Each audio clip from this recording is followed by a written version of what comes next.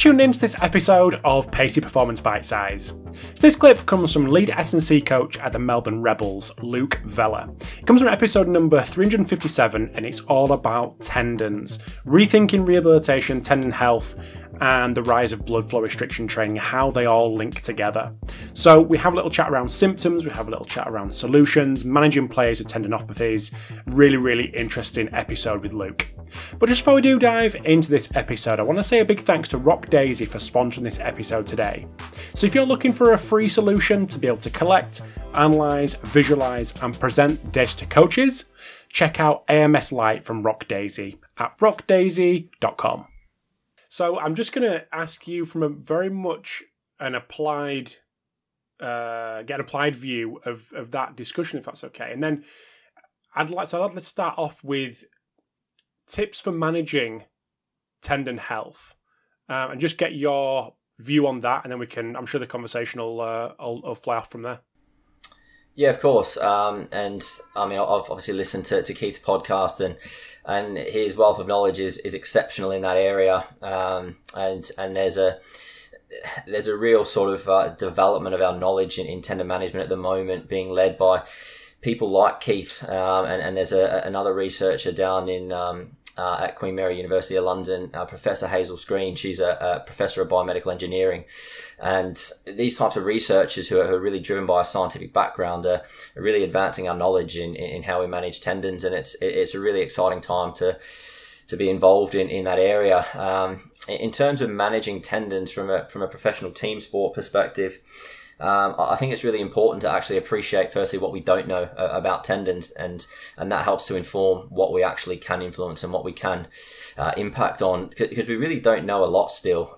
We still don't really understand the source of tendon pain. We know that there's likely a local mechanism of pain stemming from the tendon itself. We know there's likely to be centrally driven mechanisms stemming from the brain and the spinal cord, but we don't really know what drives tendon pain. And we're still really starting to understand how adaptable tendons can be and how adaptable tendons are. And a lot of that stems from research from Keith's group and research from Professor Screen's group. We're starting to learn a lot more about actually just how adaptable tendons can be. And the other thing that makes tendons really difficult to manage is tendon. In a case of a tendinopathy, you can have changes in the pathology, you can have changes in how the tendon functions, and you can have changes in symptoms. And those three things can occur all independent of one another. We don't really understand how those three things are interrelated. So you can have changes in pathology without necessarily having any symptoms. You can have symptoms without having changes in function. All three of them may even coexist. And so for me, the number one thing that needs to be, or you need to start with in trying to successfully manage a tendon, is you need to understand on an individual level the relationship between load, pain and function within each of your athletes. And that was one of the things that we invested quite a lot of time in our athletes who struggle with tendon pain at Edinburgh. So we'd effectively go through a subjective monitoring process with those players, and utilised our sports science guys and our data analytics guys to understand how those changes in symptom would be influenced by different types of load for a professional rugby player, and that certainly impacted how we managed our athletes, both day to day and also long term. It gave us indications of how effective our strategies were being, and then I think you also need to understand concepts of how to effectively load a tendon. And Keith went into this in great detail in your previous podcast. But I think what was really important concept for me was to understand that tendons are not a contractile tissue. And so when you hear debates about the different contraction types and how do we load a tendon successfully, the contraction type doesn't matter. Tendons don't respond to different types of contraction. They respond to strain and stress. So all they know is, are they being pulled on and how fast are they being pulled on, and they'll adapt accordingly. So you use different contraction types to modify how your neuromuscular system responds. And we know that changes in the neuromuscular system are essential in managing tendinopathy. And you can also use different contraction types to modify stress and strain to try and appropriately load a tendon.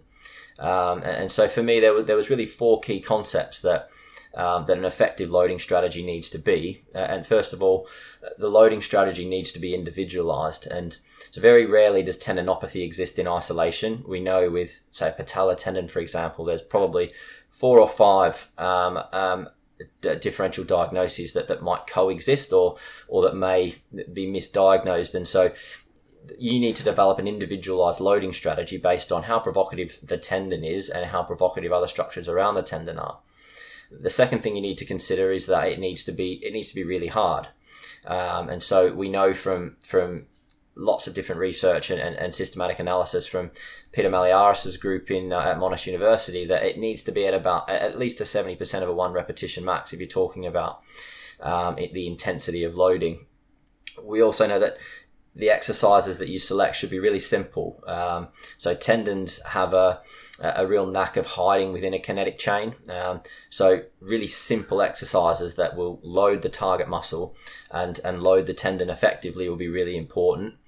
And then the final one to consider is that it needs to be intensive. So really bringing those last two concepts together, you need to give the athlete an opportunity to produce high amounts of force to load the tendon effectively. So, for example, if you're using an isometric contraction, you need to be choosing muscle lengths at which the muscle has an opportunity to produce high amounts of force, and that can be driven by both symptoms and also the length-tension relationship of that muscle. There's loads to go out there. I'm going to rewind it right back to the start and just go symptoms. So what kind of symptoms were you seeing in your athletes who had tendon issues? Just so people can get an idea if they are going through it and try to understand what's going on. What kind of symptoms are we normally seeing? Yeah, of course. So we looked at for someone with patellar tendon pain, we looked at 2 different tests. 3 tests effectively. We wanted to look at a subjective rating out of 10 for all of our options, and we would look at morning stiffness as one of our indicators, and that's recorded first thing in the morning.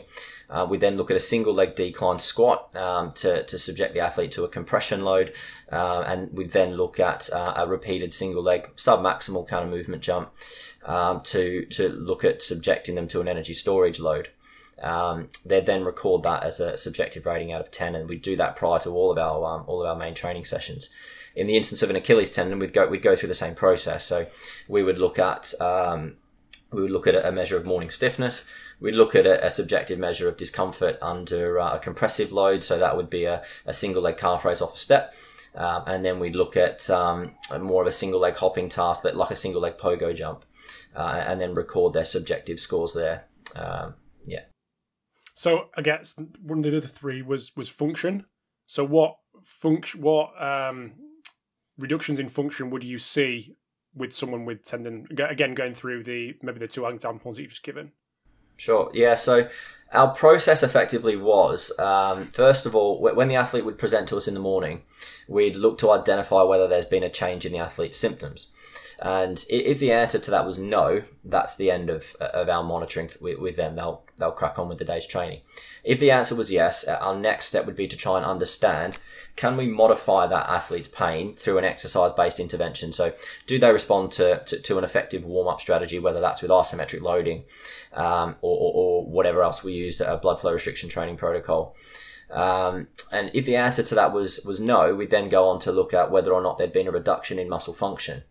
And typically for that parameter, we would look at using for a patellar tendinopathy, we'd look at a counter movement jump on our forceps, and we'd look at primarily eccentric impulse, but also looking at concentric mean power.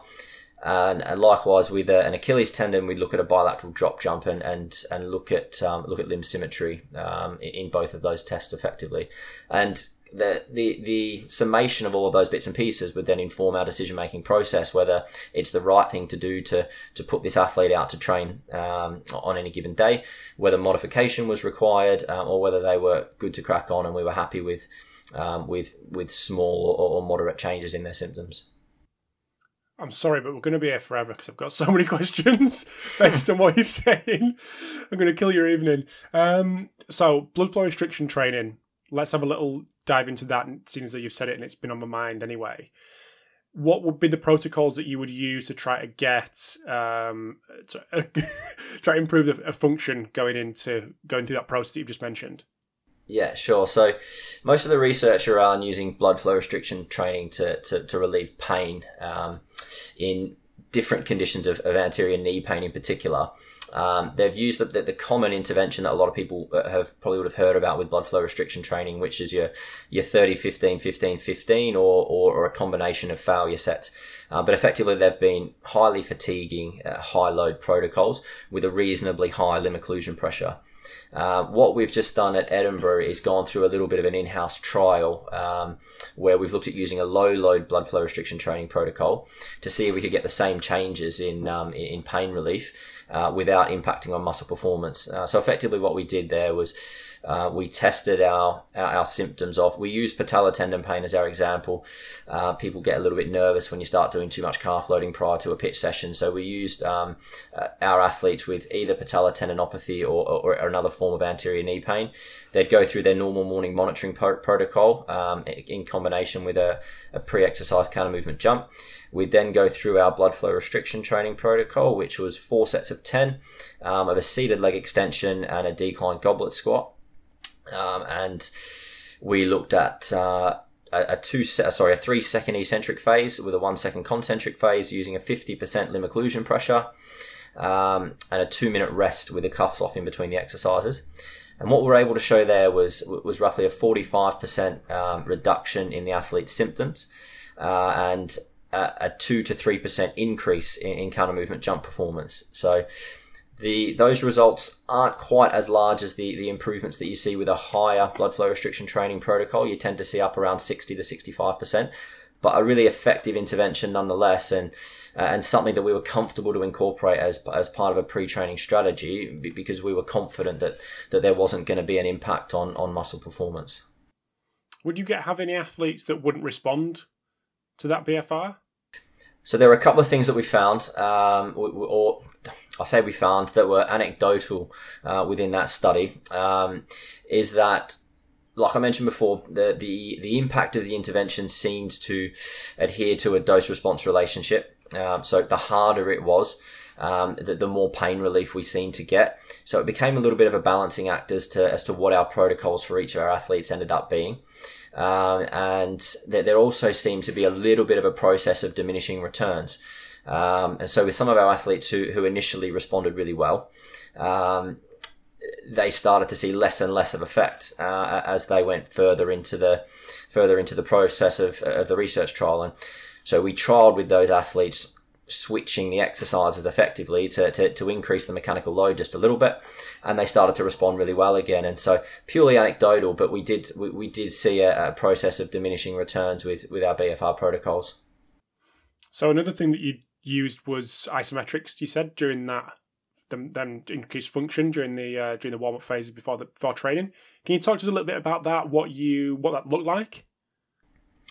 So we used we experiment a little bit with each of our athletes because, like I mentioned, the driver of pain in tendinopathy and is highly individualized. The combination of pathologies that each athlete is going to present to you with is always going to be a little bit different and a little bit unique. And so you need to trial a few different interventions, especially pre-training, to see what's going to give that athlete the most effective response. So we certainly found with some athletes that an isometric loading protocol was really effective. Others didn't respond well at all. So it was a bit of trial and error. We tended to start with Ebony Rio's protocol of 5 sets of 45 seconds on a really isolated exercise. So we'd start with a seated leg extension. We didn't look at testing or predicting 1 repetition max. We used RPE as our scale of intensity and looked to progress the athlete to be reporting a 7 out of 10 or greater on their RPE. And I think the important thing that we looked to do there was also track performance on that as an isolated exercise for that athlete, because essentially we want to change the function of the muscle, and we want to change the force generating potential of that muscle, and we need to continue to adapt their protocol as they get better at it. And so we did play around with different protocols to try and improve those qualities. We looked at the 30-second mark, which is what Keith sort of implement or indicated was where you'll look to see the greatest stress relaxation response, or the greatest bang for your buck with your stress relaxation response. But we'd also go down to as short as 15 seconds as a pre-training strategy to again try and give the athlete an opportunity to lift heavier weights and to progress their strength in that particular type of exercise. Thanks for tuning into this episode of Pacey Performance Bite Size. So this clip comes from episode number 357, which you can find on iTunes, Spotify, or YouTube, or wherever you get your podcasts. Big thanks to Rock Daisy for sponsoring this episode today, and look forward to chatting to you next time.